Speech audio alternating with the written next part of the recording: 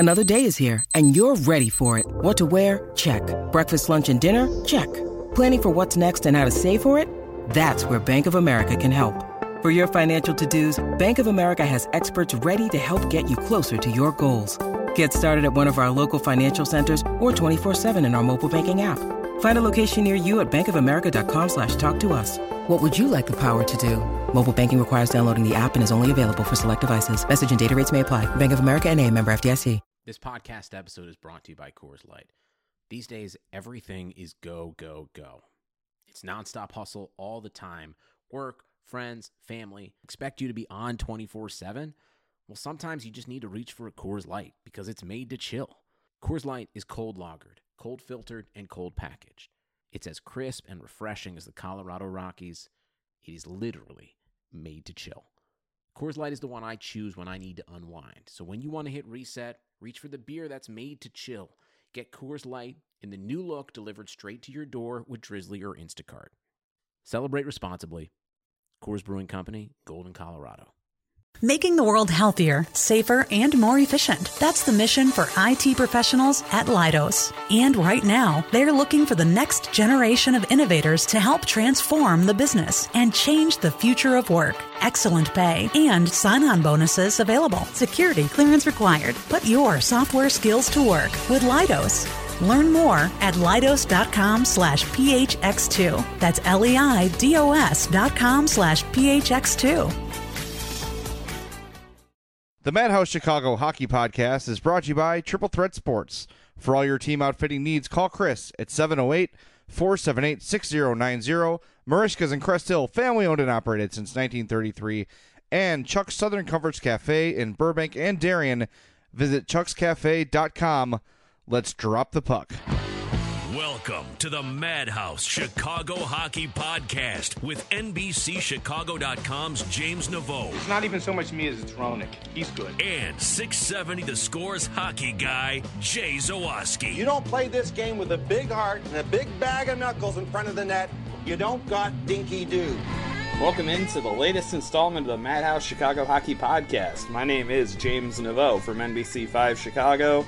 With me, as always, the one, the only, the ever-present hockey genius on your radio and in your earpieces for this podcast's purpose, Jay Zawaski. Jay, that might be the weirdest intro I've ever done for you, but you know what, man?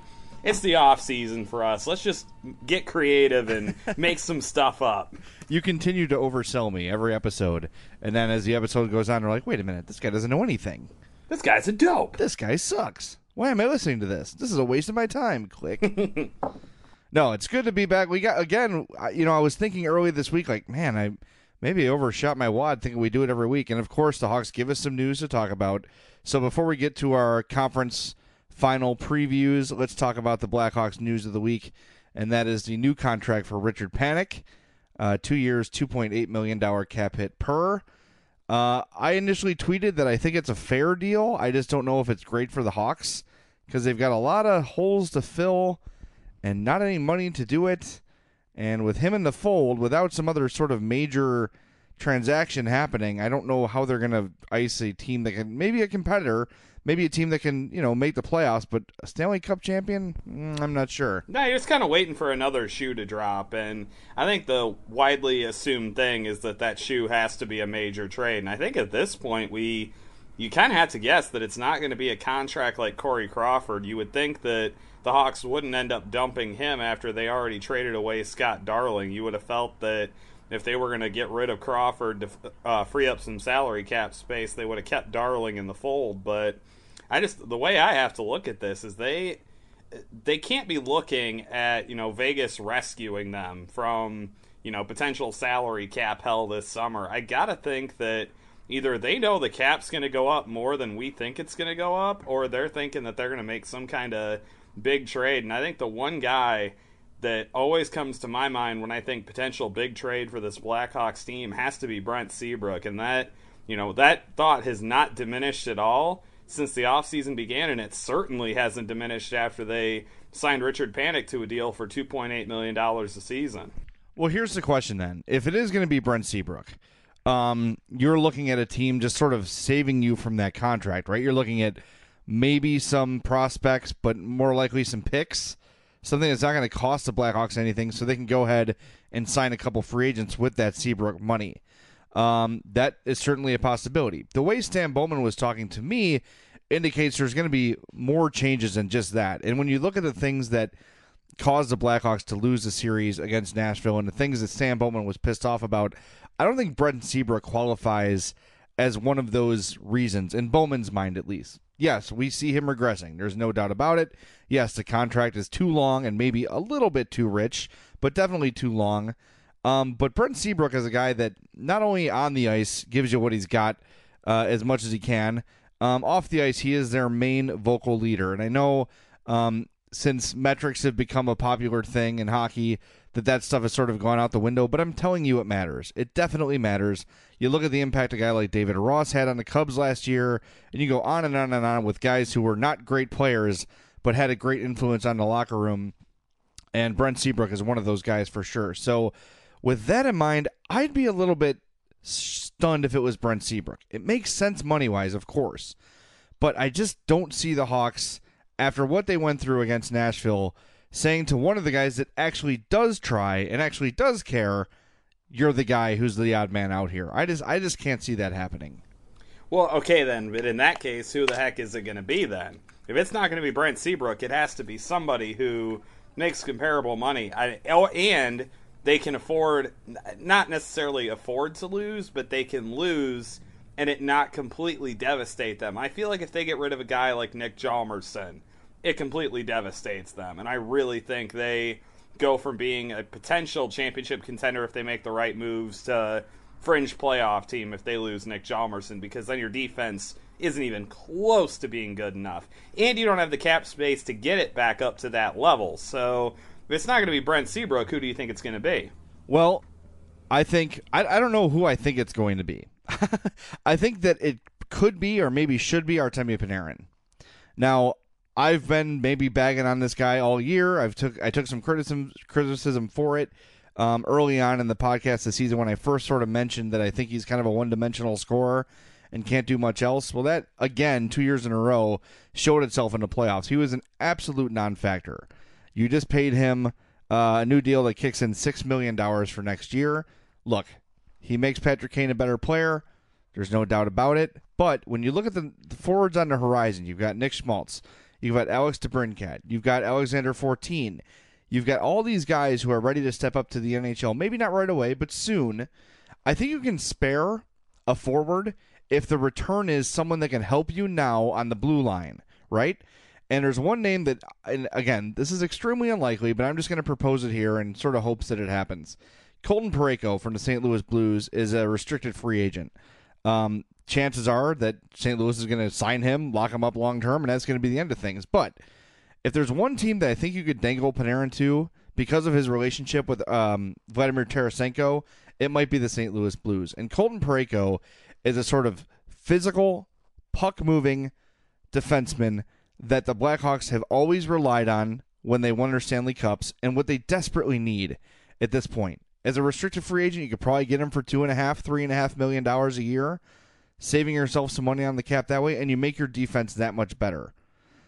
Now, I looked at the roster after the panic thing happened yesterday. I spent some time on Cap Friendly, and I want to share this with you. It's not pretty, all right? So the estimation is that the NHL will have a $75 million cap, right? Going up about $2 million. So here's the forwards that I have worked in, and the Hawks with this are still $1.3 million over the cap. Okay? So I've got Panik, Taves, and Kane, and Hossa, Panarin, Anisimov, Kane, Schmaltz, DeBrincat, Hartman, Hayden, Caro, and Alex 14 and David Camp, however you say his name, as the two spare forwards. Now, this is assuming that Kruger and Van Riemsdyk are gone, which I think a lot of us can assume with the Vegas thing. And your D is Keith Seabrook, Forsling, Hjalmarsson, Kempny, and Roosevelt. And then I signed Brian Campbell for $1 million. Okay? Just to play around. The Hawks are still $1.3 million over the cap with that roster. Now, currently, they still have Marcus Kruger, who makes $3 million plus, and they still have Trevor Van Riemsdyk. So, I don't know. I really don't know how without a major move it's going to work at all next year. And if they're going to trade a major player, they've got to get people that can help now. Because you've still got Hossa, you've still got an aging Keith, an aging Seabrook, and the window is still open a little bit.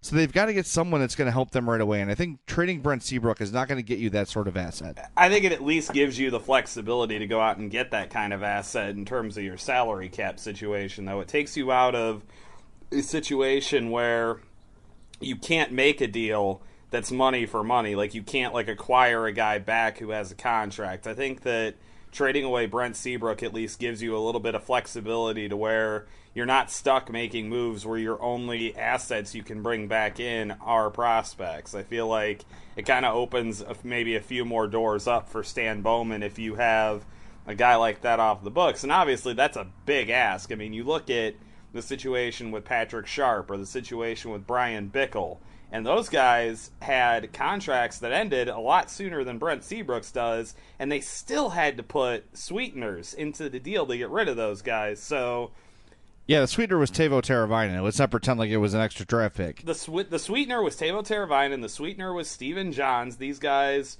they had to give up pretty solid prospects to dump some of these guys. So you kind of look at Brent Seabrook, and yeah, I think it's a good thing that can get them some flexibility.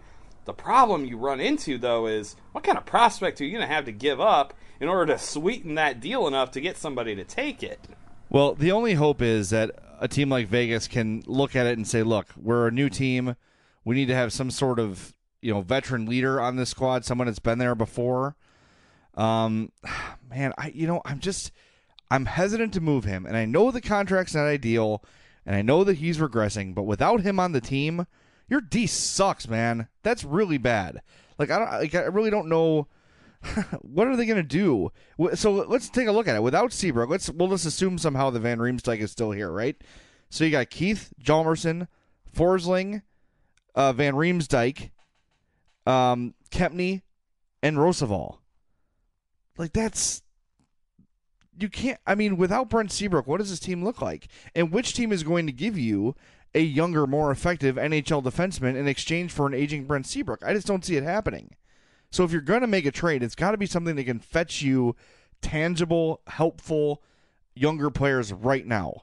And the only name, realistically, looking at this roster, the only name that's going to do that is Artemi Panarin. Maybe Artem Anisimov? Well, I was going to bring up Artem Anisimov. Yeah, I feel like he could be the kind of guy that could work with, too. Yeah, and he has everybody's got a no movement clause, so that's just, you might as well just say it. But those things are always negotiable, right? I don't think that Artem Anisimov is going to be like, no, I'm staying here even though you don't want me. Which player really does that? But again, trading him, what do you think? Would that be more of a cap relief sort of a thing? Trade him for picks and use that money elsewhere?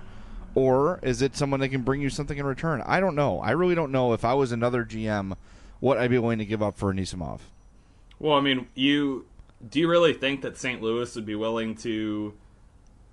A, do you think St. Louis would be willing to trade Colton Parayko in division?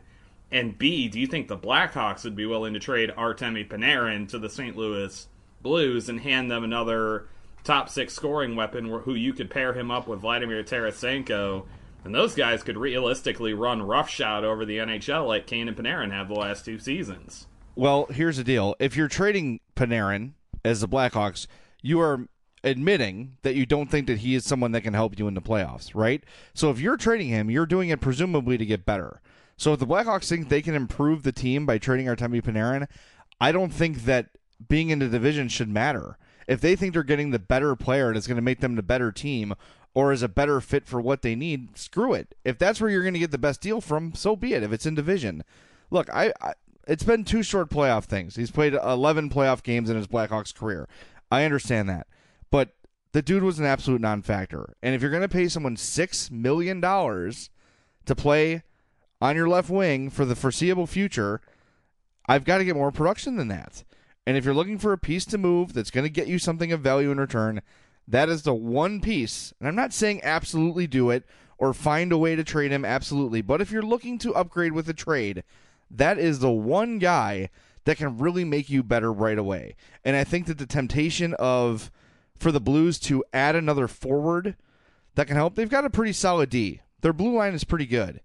They lack, aside from Tarasenko, a lot of star power up front. And maybe they feel like Artemi Panarin is that missing piece they need. I think someone like Colton Parayko, maybe exactly Colton Parayko, is exactly what the Hawks need. So it's a trade of convenience. And maybe it makes both teams better. Who knows? But I know as currently assembled, I don't think this Blackhawks team is ready for a Stanley Cup again. I mean, I'm inclined to agree with you, and I feel like when the moves are made this offseason, I feel like unless you're really, really careful, you might end up moving away from that direction. I think the question I have about the Artemi Panarin trade possibility is the same one that I have about the people who have said that maybe this contract for Richard Panik, it doesn't necessarily preclude a team like Las Vegas from taking him. My question then is, why on earth did you sign Artemi Panarin to an extension when you did? Why wouldn't it make him more potentially valuable if you traded him without a contract so that the team could negotiate it themselves? I don't really get where the rush was with that. Do you? Well, I think the rush came when they saw him put together another regular season that was just fantastic, and that maybe they prematurely signed him. Maybe they assumed that there would be some growth in the playoffs, and look, maybe there will be. Maybe next year the Hawks make the playoffs and Artemi Panarin's a machine. And I've had some Twitter discussions with people about maybe Nashville just being the absolute worst matchup imaginable for the Hawks. And maybe if it had been St. Louis or someone else, they would have had a better time and won the series. But from what we saw, look, they've got to be able to, even if that's true, even if Nashville is the worst possible matchup, they've got to be able to adapt to playing styles. And when they won Stanley Cups, they were able to do that. Yeah, the Anaheim Ducks beat the crap out of them in 2015 physically, but they found a way to power through it and win the series anyway, right? They had a ton of depth up the middle. They had young players contributing. They had all the things you needed to win a Stanley Cup that year. This year, there was no semblance of that anywhere. From the moment the puck dropped in Game 1 till the end of Game 4, it felt like it was all Nashville, man. And I know, sure, maybe they're not the ideal draw, but I struggle to believe that they would have done much better against other teams playing the way they did.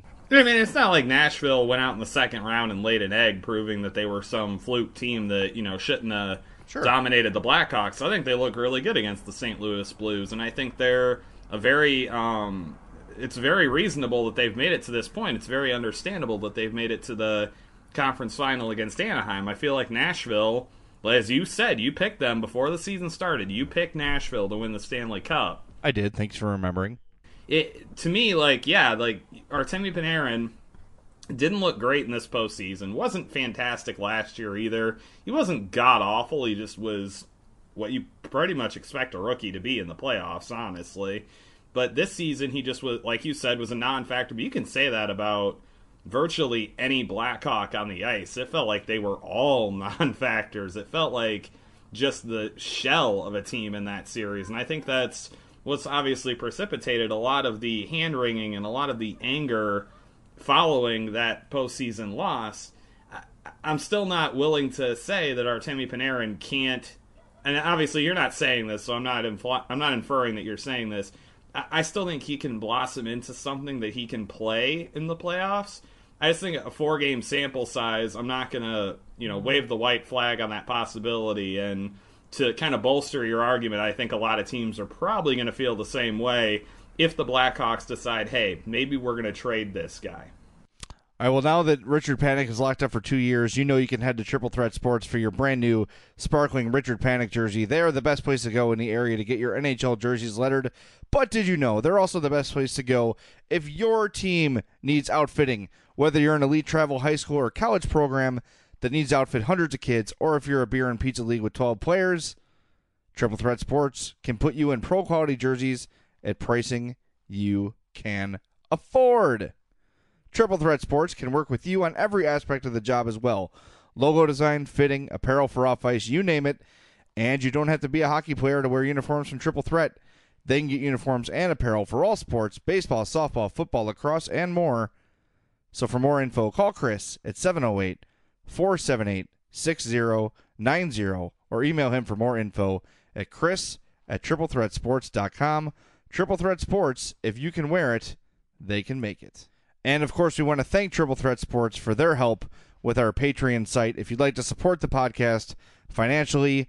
Every penny we get goes to improving the podcast. We've already bought a laptop, mixing board, several microphones, some headphones, everything we need. Next step is for us to get a speaker so we can do on-location live podcasts. That's the next expense we have. So if you'd like to help us with that, patreon.com/madhousepod.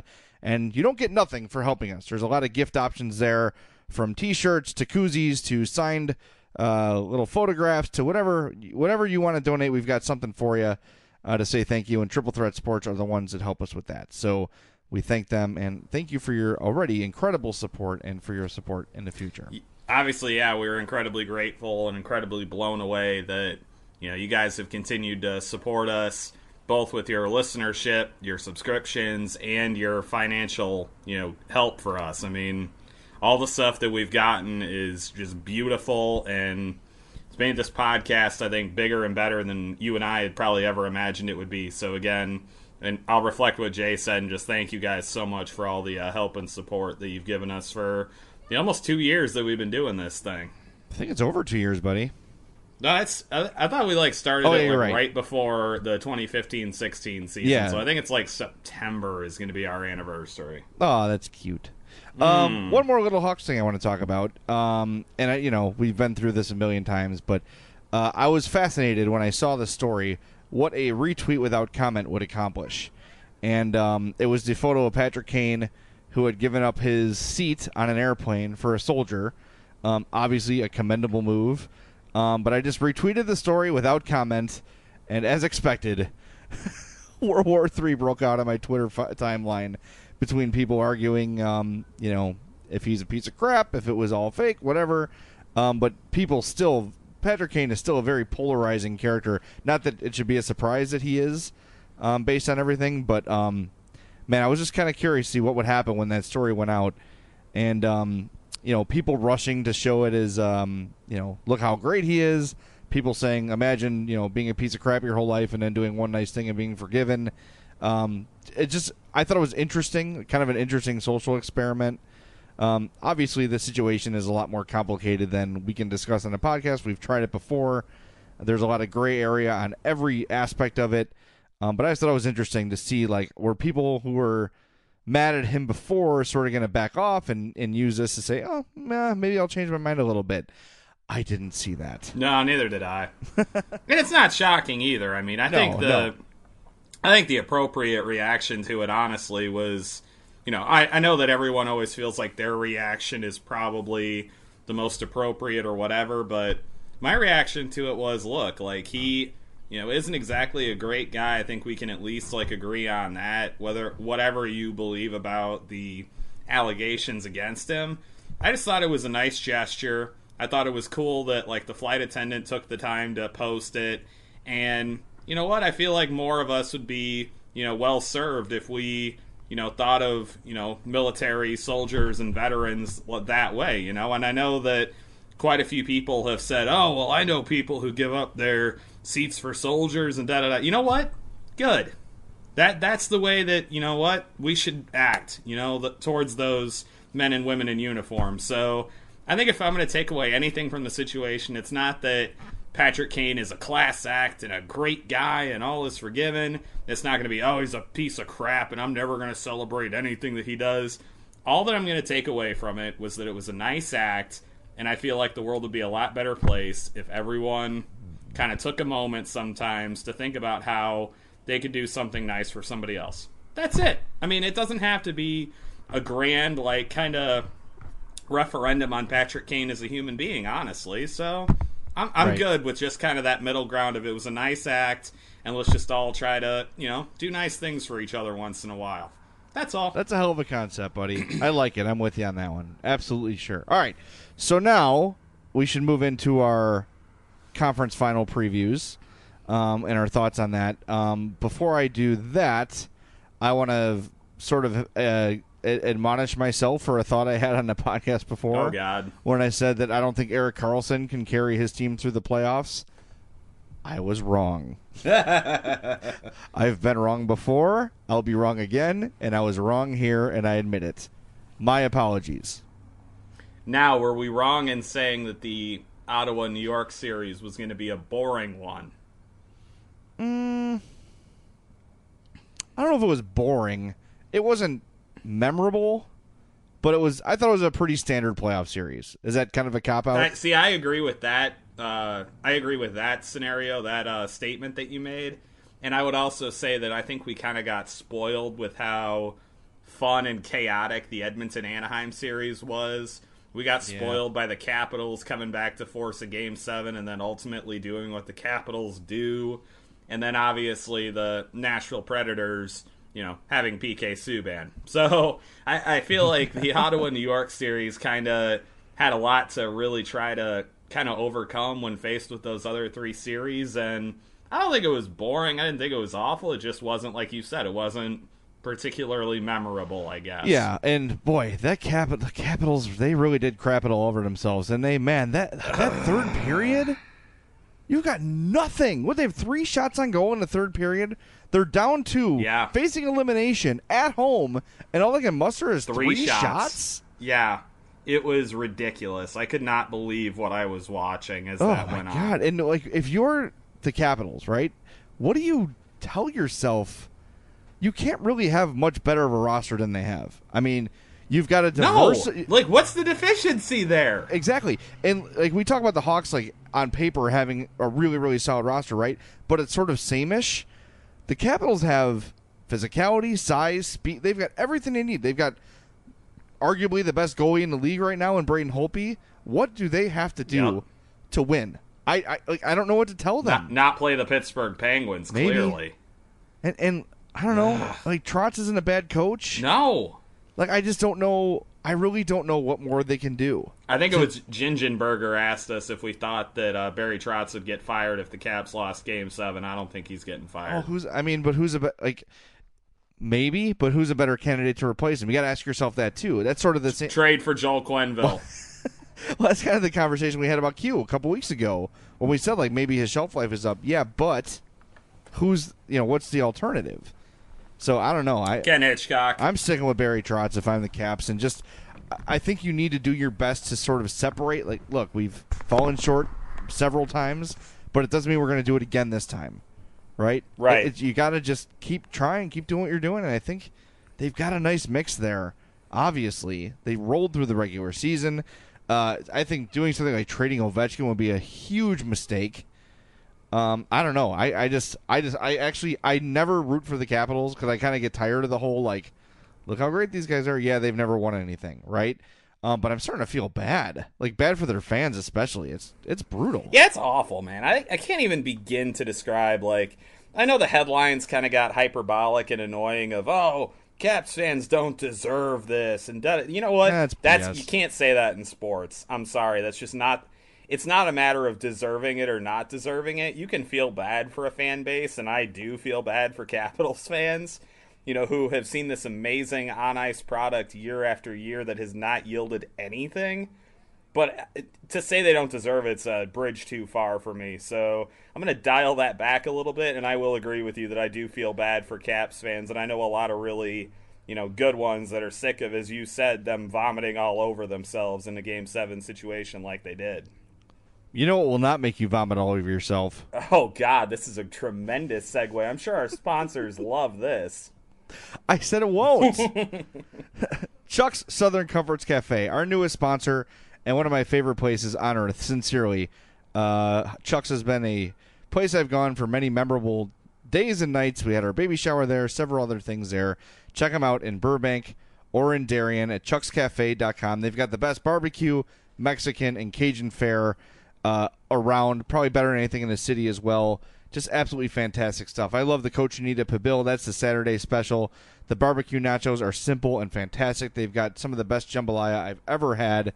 They've got incredible daily specials. Obviously, on Sunday, they're going to have their Mother's Day brunch.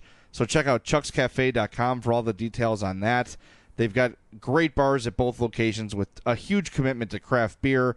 And the menu is always changing. They're always bringing in new breweries. So check out their Twitter account, too, at Chuck's Cafe. They constantly update those beer lists as well. They offer catering, banquets. The Darien location can suit your wedding party. After the wedding, you can have your, reception? That's what it's called. You have your wedding reception there. They've been on Chicago's Best and Food Network's Diners, Drive-Ins, and Dives. If you watch that, you might see me in there. I was there. So visit chuckscafe.com or follow them on Twitter at Chuck's Cafe. You will love it. I promise. I promise. I promise. They are fantastic, and we could not be more proud to have Chuck's tied into our podcast lives right now. So, all right. What are you thinking? I'm thinking there's no way the Penguins don't win the Stanley Cup. Your thoughts? I thought there was no way they were going to be able to get through the gauntlet of Columbus and Washington. So I don't know what the heck to believe about the Penguins, honestly. Like, I feel like every time we underestimate that group, Sidney Crosby and his woozy-ass self just somehow drags them through another round. By the way, I'm going to go ahead and point this out. There is such a thing as being tough but stupid. I'm starting to lean that way with Sidney Crosby. That dude should not have been on the ice after the hellacious collision he had with the boards in that game, in that series. That just was God. Why the hell was he not pulled from the ice? Why were concussion spotters like, oh, we can't do anything? The NHL had some bogus excuse about how, like, if you run into the boards, that isn't enough to trigger the concussion spotter. Well, what good is it then? Why does it have to be a body-on-body collision? That's like saying if your car hits a telephone pole, you can't make an insurance claim. That's insane! I like that. That's a good analogy. All right, we have several conversations unfolding here at once, so let me try to address them one at a time. Yes, Sidney Crosby's dumb for playing. However, anyone that has played any level of sports would do the same thing, I would think. Because well, that's the point. That's the point. You can't trust the athletes to pull themselves from the game. Correct. And that's fine. I get that. That's how sports goes. I am going to be extremely critical of the NHL and their concussion protocol because, frankly, it apparently is non-existent. Okay. Here's the problem there. A lot of the league is run by former players who don't... They subscribe to the same thought process that Sidney Crosby subscribes to. That it's the Stanley Cup playoffs. I'm going to play. It's too important. I don't care about my health down the road. We'll deal with that when we deal with it. For now, I'm going to play hockey. Also dumb, but understandable. Until the league puts people in charge that are not all former players. I know Gary Bettman wasn't, but you know what I'm saying. There, a lot of the decision makers are Gary guys, Bettman didn't play hockey? I can't believe it. No, but like a lot of the big decision makers were like, oh, you used to be good at hockey, so now come run the league. Like, I hate that. I never get that. And that's just how it's going to continue to be. Gary Bettman is a concussion denier. Yes, so he is. To expect any major change until he's out is foolish. It's a bad situation. We could do an entire podcast on this, and I'm sure we will this summer when we're filling for content. But please, God, let there be content. But for now, I think that I think we're agreeing, and there's bigger things that need to be unpacked, but probably not for today. I would agree with that. I think we'll stick with kind of breaking things down here. All right, well, here, with that in mind, what I want you to do is make an argument to me for the Ottawa Senators. Their defensive strategy is really frustrating for teams to deal with. Yes. And I also don't think that Pittsburgh's goaltending can continue to play at the level that it is played at. It's not sustainable, I don't think. But again, like I said, they have been feasting on people underestimating them throughout the postseason so far, and nothing would shock me at this point. It's just, you would think logic would dictate at some point that Ottawa's trapping style would frustrate them, or that their goaltending would regress to a more normal level than it has been in the first two rounds. Well, that's sort of the argument you can make, right? And those are sort of two things that, yeah, maybe Marc-Andre Fleury will not be as good as he was. What I saw from the Senators against the Rangers last round was the most, what all the hockey players talk about doing, like what all the Blackhawks were saying after Game 2 and Game 3 about we need to simplify the game. We got to get the puck deep in forecheck. We've got to move the puck quickly. Blah, blah, blah. We got to get shots on goal. Blah, blah, blah, blah, blah. That is exactly what the Ottawa Senators did to the New York Rangers. They played fundamental hockey, and when you do that, you can beat anyone. Now, look, I'm not picking the Ottawa Senators to win this series by any means. I'm not. I think Penguins are going to win 5-6 games. But Ottawa has played such a stable, solid, textbook hockey game throughout these playoffs so far that if that continues and if Craig Anderson can, stand on his head like he's going to need to against a team as talented as the Penguins, they've got a fighting chance. Again, I'm not picking them, but they have executed so well throughout these playoffs, and especially in Game 6 against the Rangers. Man, that you put that tape on and say, this is how you win playoff hockey, that game. It was a thing of beauty, quite frankly. And I think the Penguins are going to win and win pretty handily, but if they can continue that style against a team that talented, I would not absolutely count out the Senators by any means. If I didn't just contradict myself 3 times. Who would have thought that a James Bond villain would be able to instill discipline and fundamental strength into a team? I never would have guessed. Shocking, yeah. I know. And then we got the Western Conference. You got more on that one? I just think it's talent versus will, kind of. Oh, this is going to be I think it's going to be a fun series. I really do. Penguin Sens, you mean? No, I think that Predators Ducks is going to be a fun series. Sorry, I may have jumped the gun a little bit on that, but you made the transition to the Western Conference, and you got me excited, man. I cannot wait for that to get started. Well, I felt like we abandoned the Eastern Conference final a little bit quickly, but I think you put it very succinctly and very simply. The Penguins have an incredibly skilled team. They've gotten some incredibly good goaltending. Their coaching is fantastic. Yep. Really good. And then you've got Ottawa, who has got Chicago boy Craig Anderson. Chicago native, hashtag. One of the most exciting hockey players on the planet in Erik Karlsson. And a system that has been just grinding teams down through the first 2 rounds of the playoffs. I think it's a fascinating matchup, but I'm still super geeked and crazy excited for the West Series. I would have been more excited for the West Series if it was Edmonton. Quite frankly, I think that would have been just a fantastic series. But I can cheer for the Predators. I hate the Ducks. I don't know what it is about the Ducks. Maybe it's Kessler. Maybe it's Perry. Maybe it's Getzlaff. Maybe it's all 3. Maybe it's their ugly-ass uniforms. Yeah. I don't know what it is, but I hate the Ducks, and I want Nashville to win. Bring back the eggplant. I'll be happier. And Team Mussolini. Oh, well, yeah, duh. I, by the way, did really enjoy the Paul Correa painting over the 9 that they did, that social video the Ducks did celebrating their win over the Oilers. I thought that was a cool touch, and Paul Correa was one of the first guys that really kind of stood out to me and was must-watch player when he broke into the NHL. So I kind of appreciated that throwback. Paul Correa is one of the best players in the history of sports video games. If you recall Midway's 2-on-2 Open Ice Challenge with the Pat Foley on the call, it was like the NBA Jam of hockey. Yep. Him and Teemu Selanne, stop it. And Guy Bear manning the pipes.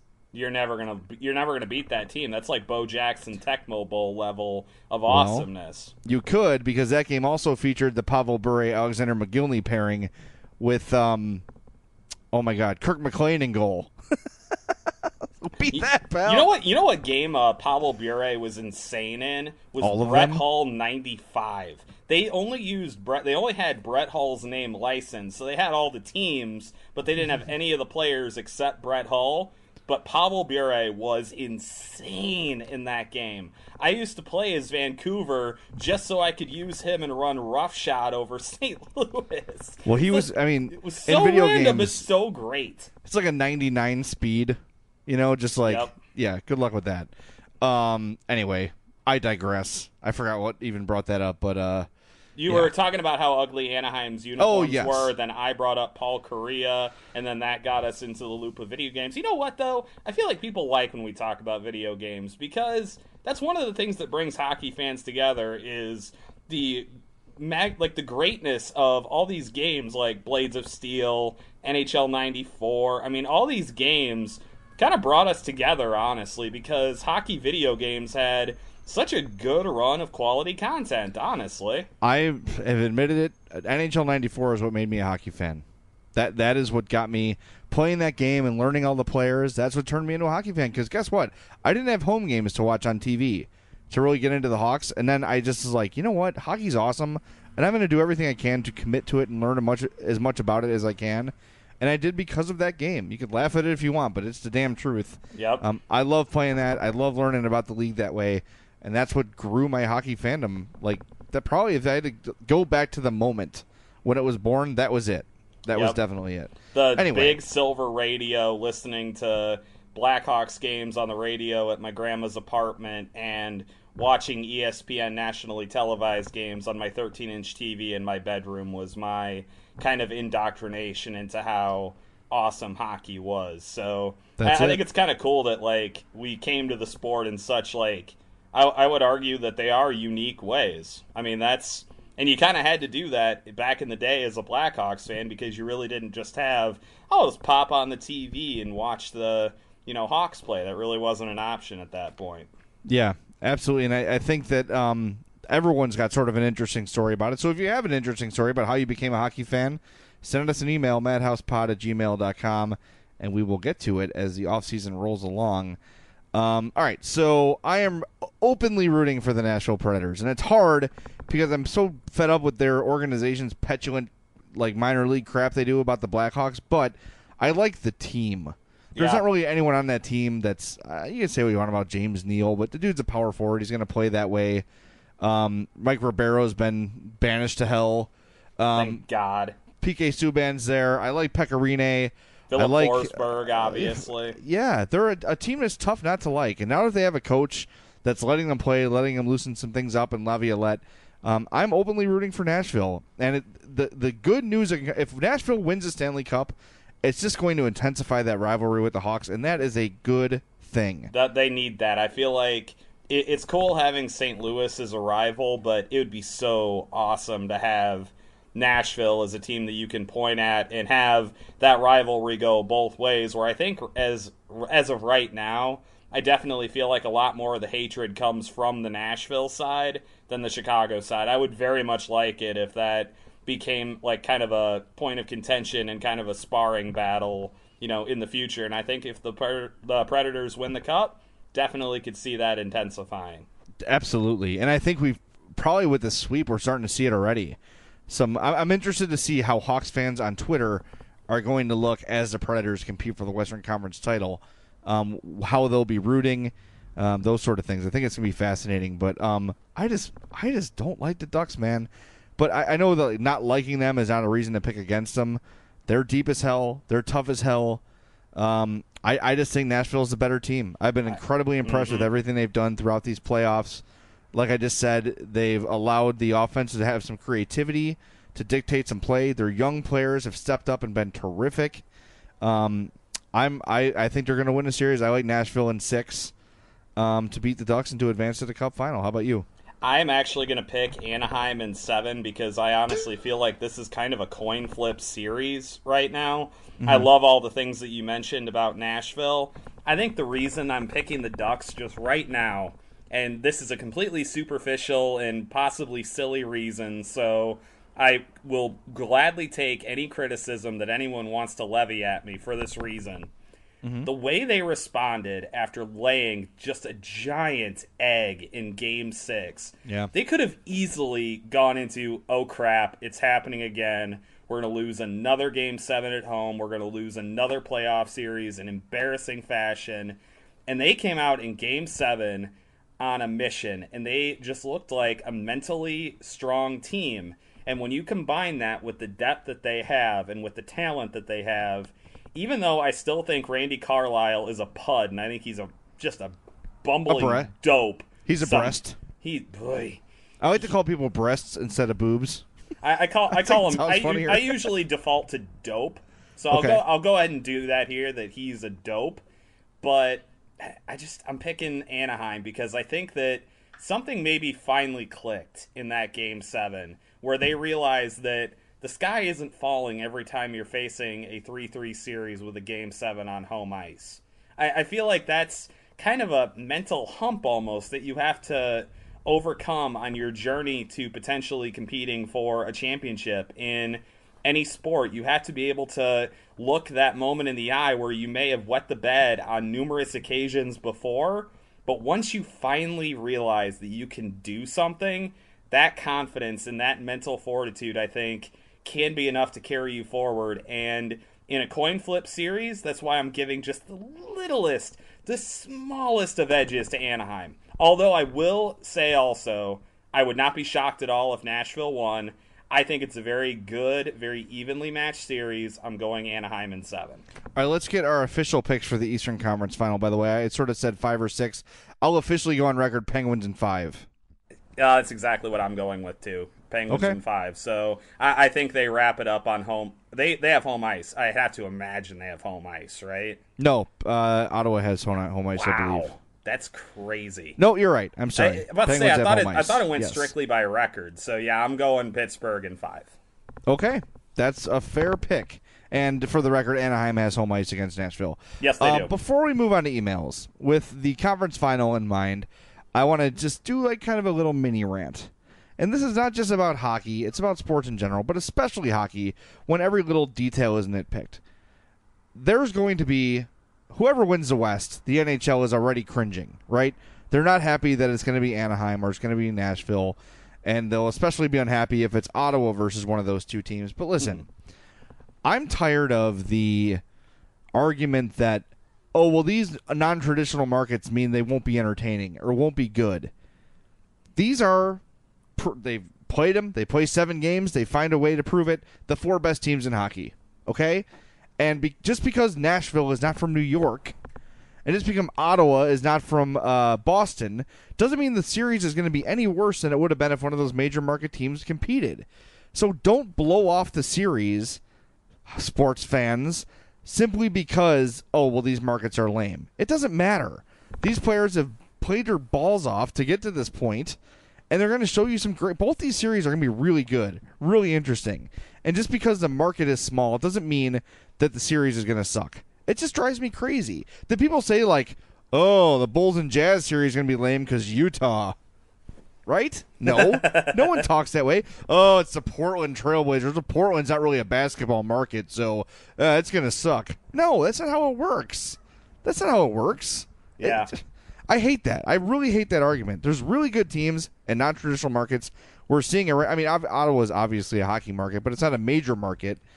I hate that. It's one of the weakest, most tired arguments in the world where non-hockey people are like, oh, yeah, that's going to be a good matchup for the ratings. I don't care about the ratings. I want them to be good. I want people to watch. But because the ratings are going to be bad, isn't going to deter me from watching a series. That's ridiculous. Right.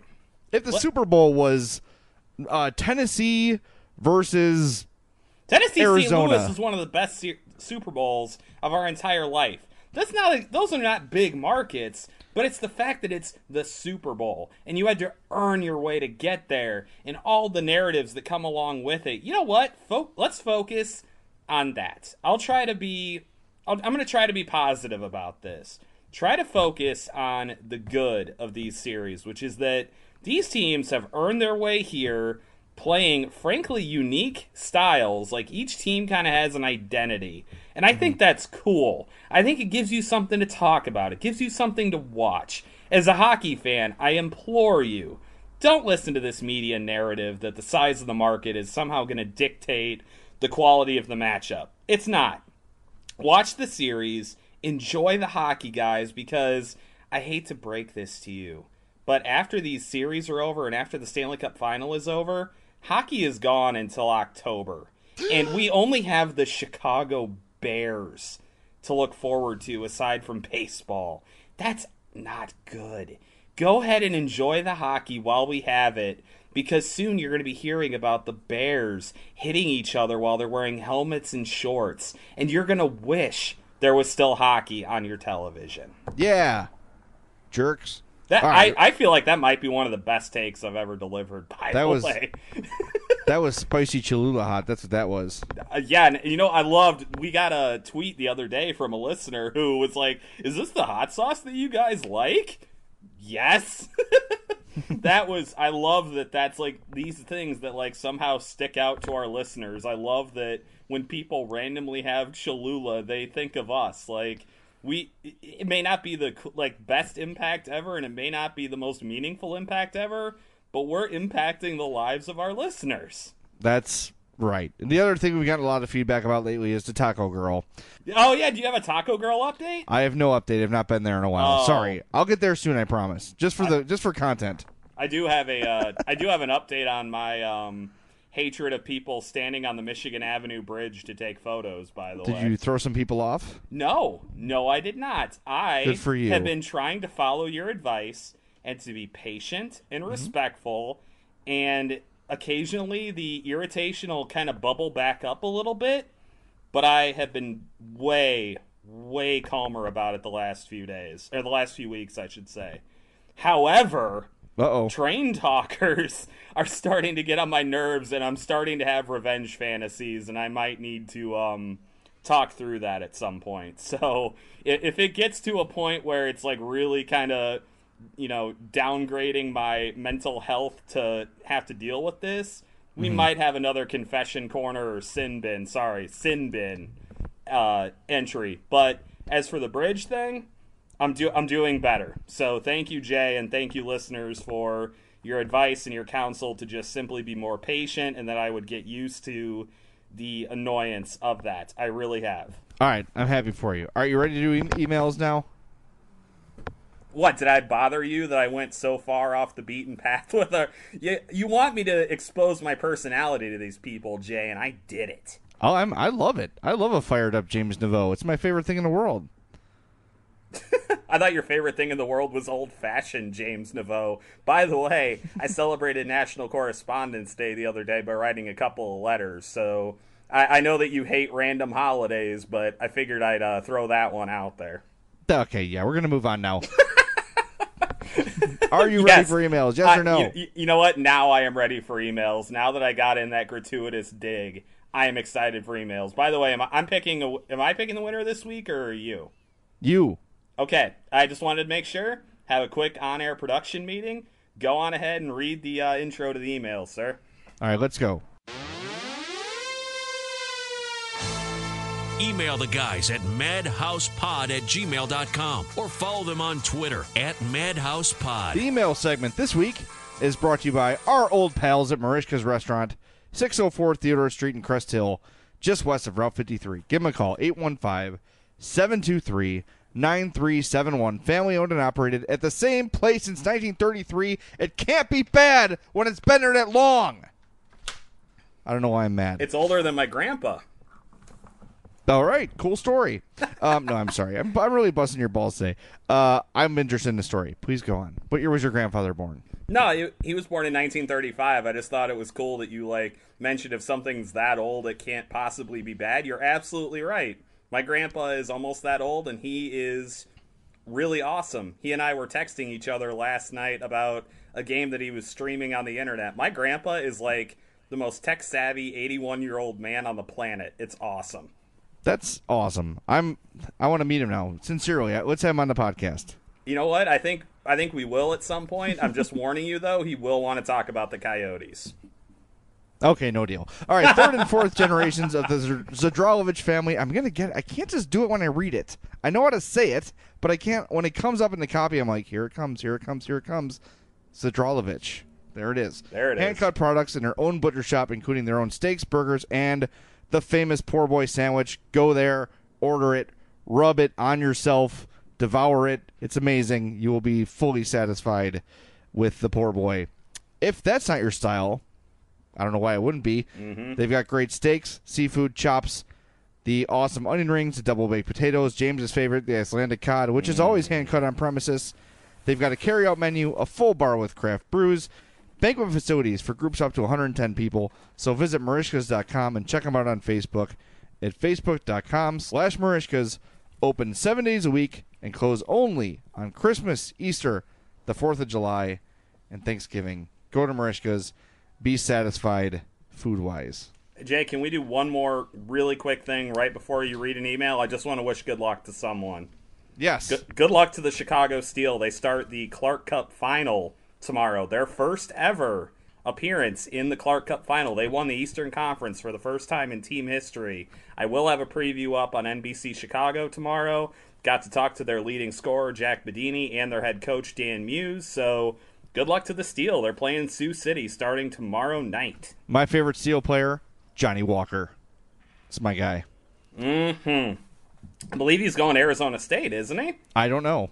I believe he is. So, yeah, that's, you know what? Kudos to him and kudos to the Steel for a fantastic season. I know you and I both went to games this year and had a lot of fun out there. If you do want to go to the game, by the way, you can get a free ticket if your child plays youth hockey. They would get a free ticket into the game. So go out there, support the Steel, enjoy some good hockey, for God's sake. Sounds good to me. All right, email time. Now remember, James, like we just discussed, for those of you just joining us for the first time in a while, for the last few weeks we've been giving random hockey cards from my collection to the best emailer. So James is in charge of that.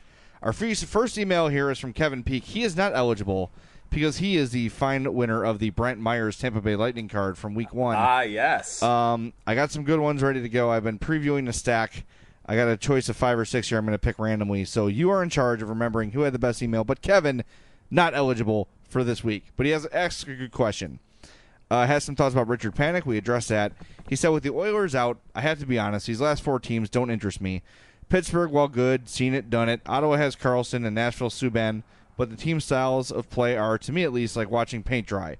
And the Ducks might be the most unlikable team ever. I need a reason to watch, but I don't have one. Help me. Love, Kevin. He didn't say love. I added that. Well, he does love us, and we love Kevin, so there you go. Yeah, of course. My argument, my thought is that the fact that both series are these battles of contrasting style, likability, whatever you want to call it, I think that you can point to any of those narratives and you can be satisfied. Or if it comes down to it, just look at it as you're watching guys like Erik Karlsson and PK Subban, which he alluded to. You're also watching, younger stars that are starting to come up into their own, especially on Nashville. They've got some incredible young talent on that team.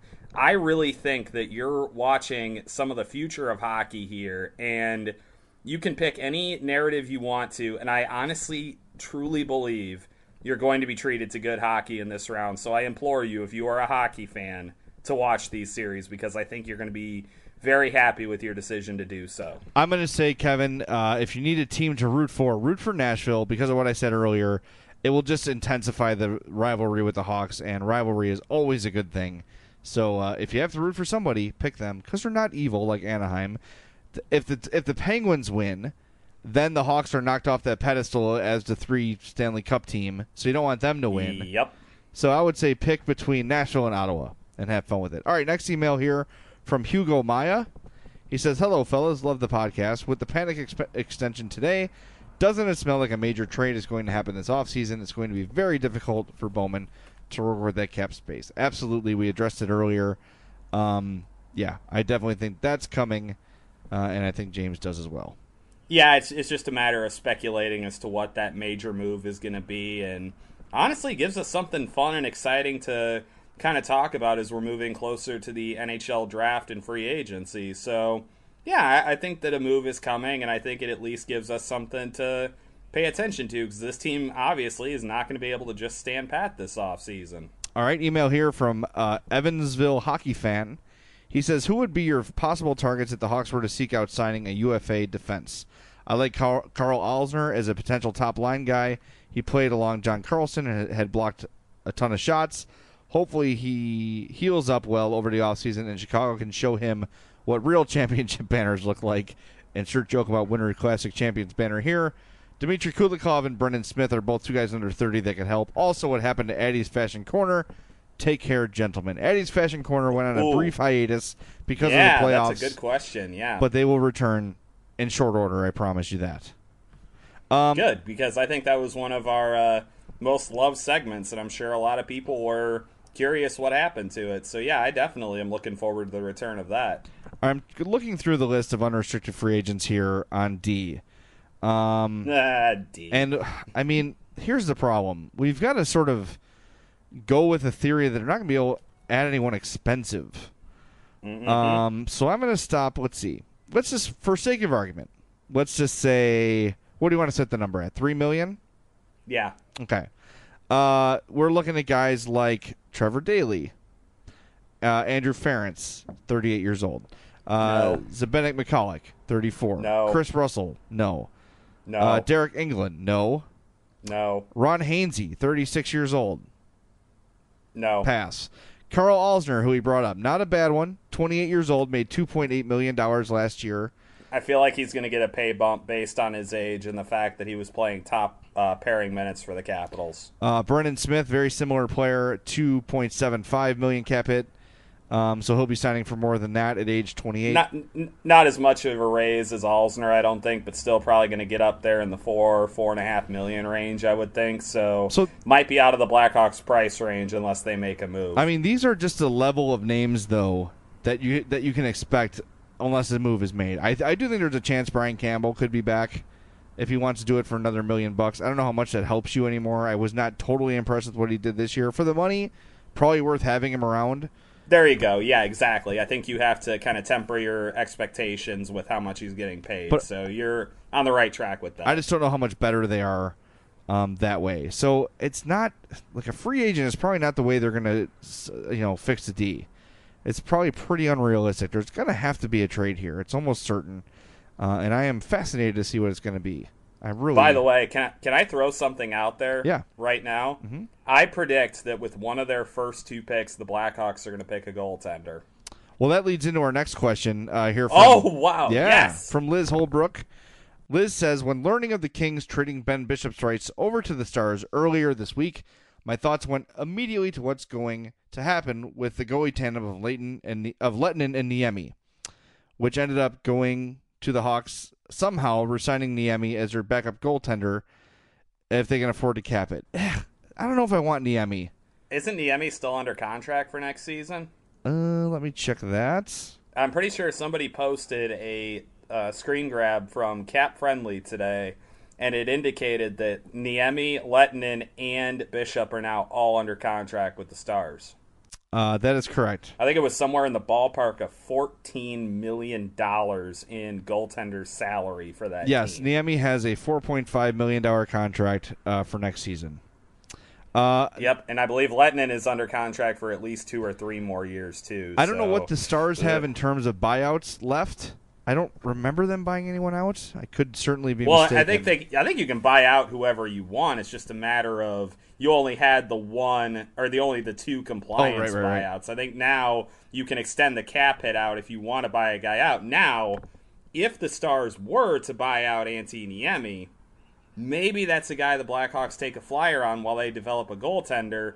But I still am firmly in the camp that they need to draft one early this year, and they need to get some goaltending depth in this organization because they really don't have any. Yeah, you're right about that. I mean, Jeff Glass is a guy they're bringing up as an emergency goalie. That's not good enough. And I'm looking here at the free agent list here is also not incredibly encouraging. It makes you sad and makes you want to rock around in the fetal position. Man, the free agent market this year is like TJ Oshie and bad. Like, that's really all it is. Yeah, it really is. I take that back. Kevin Shattenkirk's going to be a free agent. He's decent. But not nearly in the Hawks conversations. There's no way. Oh, hell no. But free agent goalies, Darcy Kemper, he's 27. He'll probably get a bump from 1.5, right, wherever he signs. I don't think it's going to be not a big bump, but I think he'll get something. That's not a guy that moves the needle for me. Anders Nilsson, Curtis McElhaney. See, these guys are all up there in age. I guess it doesn't matter for a backup. You can sign someone cheap. But true. It's just it's like the Nikolai Habibulin thing. It's just a matter of buying time for your goaltender to kind of like gain confidence or whatever. So, boy, there's really nothing here that fires me up. Yeah, I don't know. Can we also point out how hilarious it is that Stan Bowman got more for Scott Darling than the Kings got for Ben Bishop? Bo Stink. Call him by his proper name, my friend. His name is Bo Stink. He's terrible. All right, Liz goes on. Remember last week we talked about the Patrick Kane Gatorade commercial and how weird it felt? Yep. She says, after the last episode, did you really have to bring up the Gatorade commercials? Living in Indy, watching those with PG and Kane kind of feels like torture. One last thing. I'm finally done with school for the semester, so I have time on my hands. Have any good book recommendations to do with either sports, broadcasting, or hockey? Holy Jesus. I have already read Howe and Orr's autobiography and then Gretzky's new book, so these 3 are out. Now that I have some free time, I'd love to spend my summer reading up on things to help me further my career that I love. Okay, I will give you one of each. I'm not sure what your sports broadcasting goal is, but one thing I read that was invaluable to me as a producer is the radio producer's handbook. Handbook. You were looking at Liz Holbrook's name, weren't you? Because you just totally threw in a gratuitous R. I guess I did. Yeah, that would be the one I recommend, the Radio Producer's Handbook, which is terrific. I could not have lived without it. I use it as a reference all the time.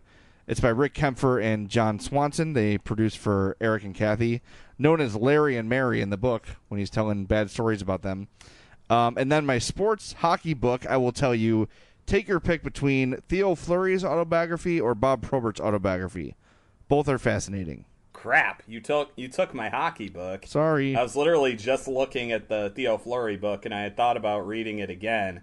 I haven't really read a good hockey book recently. I've been way more into, like, baseball books lately, it seems like. I'm going to blame Tom Verducci because his book, The Cubs Way, awesome. Was fantastic. God, was it good.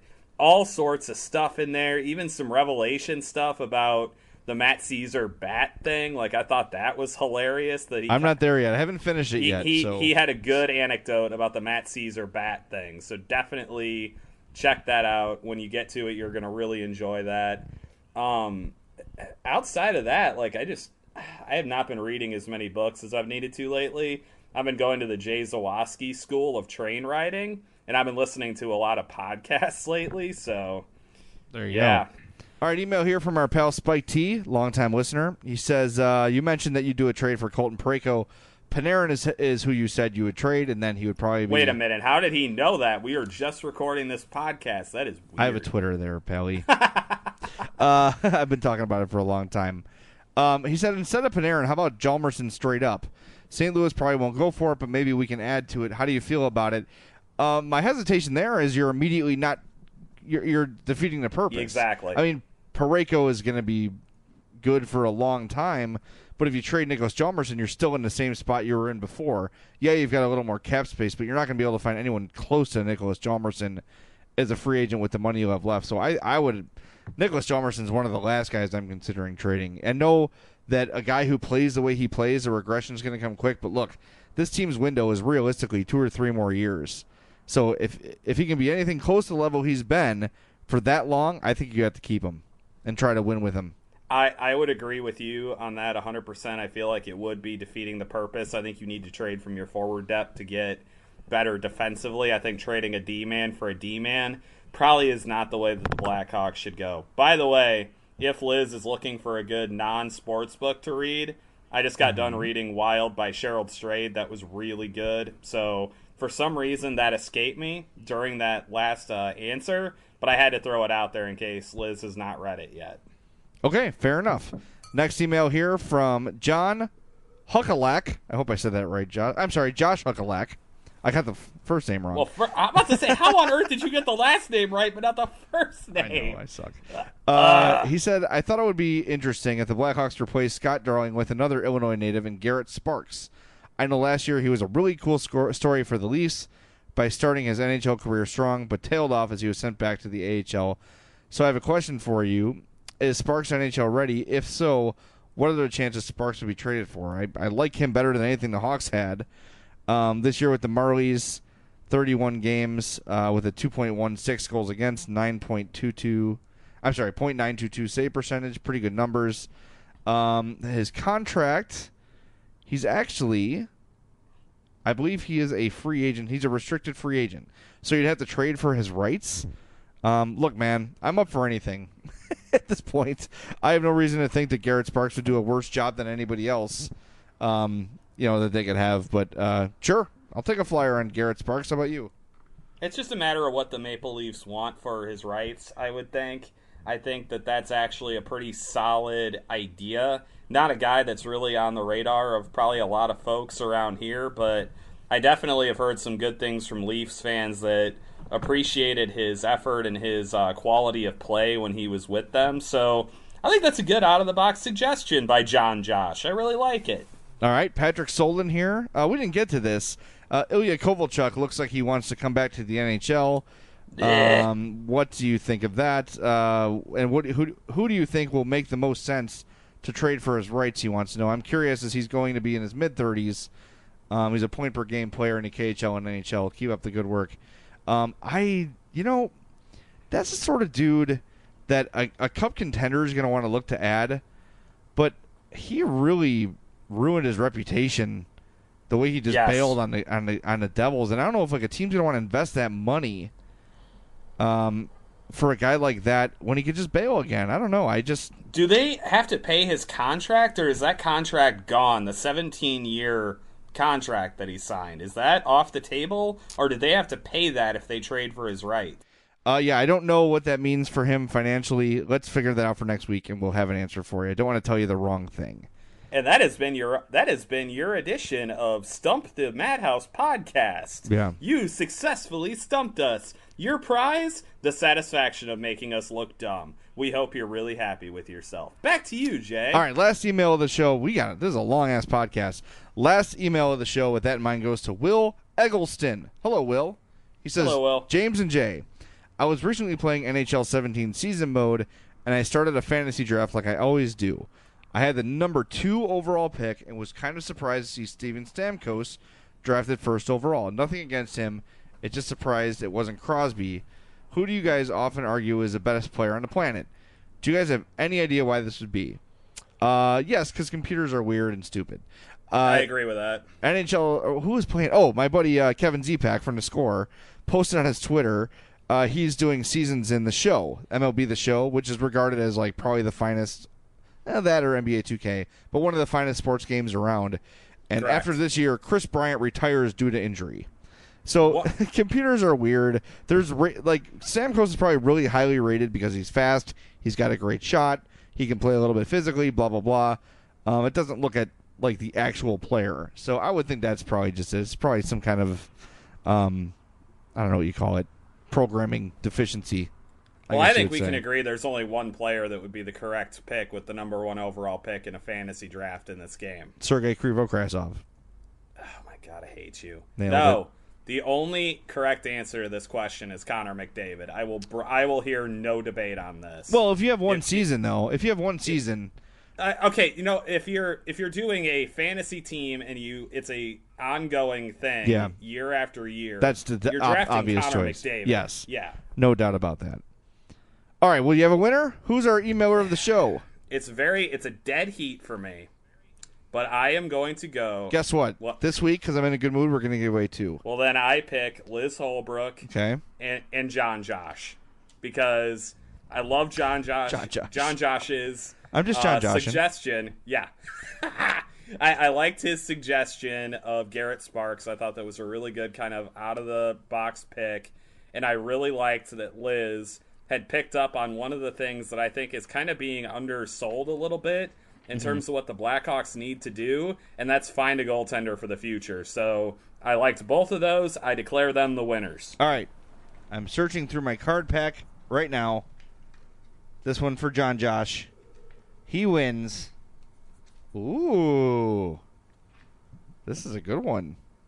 1992 Mario Lemieux Pro Set. Holy crap, that's awesome. Him hoisting the Stanley Cup. Wow, that's really good. All right, now for Liz. Let me go back into here. Liz, you win. Okay, not as good. not as good.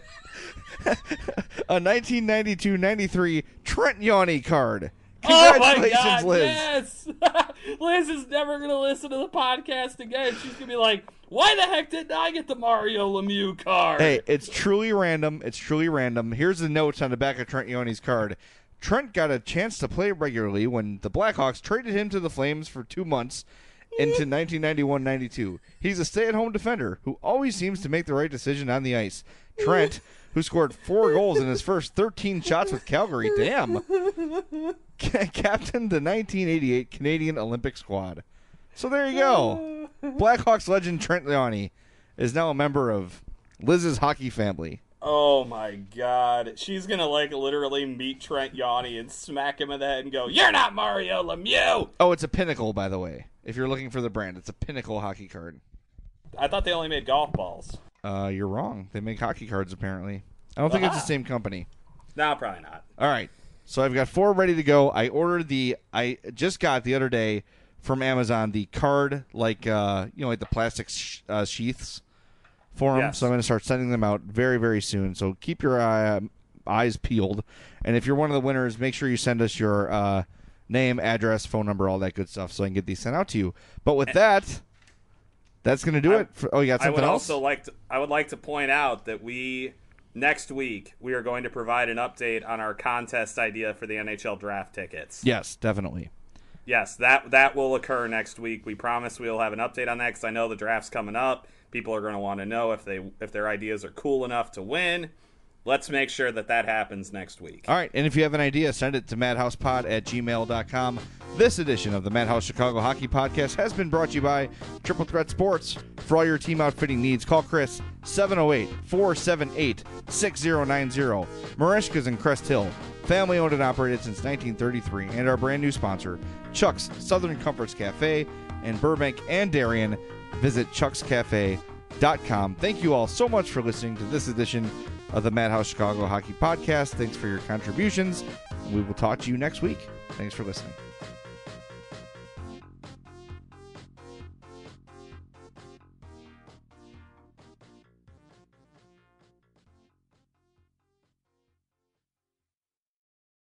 Clorox knows you want your clothes smelling fresh and clean, but so what happens? That's why we created Clorox fabric sanitizers to freshen up your clothes between washes, pre-treat extra stinky laundry, and make sure every last odor comes out in the wash. Clorox fabric sanitizers take care of all that and eliminate 99% of odor-causing bacteria. Plus, they're bleach-free and safe for all colors and fabrics. When it counts, trust Clorox. For all you foodies out there, I'm unwrapping a McDonald's steak, egg, and cheese bagel. Ooh, look at this steak. And the juice running down the side, got a little bit on the wrapper here. And then the fluffy egg and real cheese folded over the side, looking just so good. Grilled onions and a butter bagel too. Thumbs up for McDonald's steak, egg, and cheese bagel for breakfast. Love it. Ba-ba-ba-ba. I participate in McDonald's.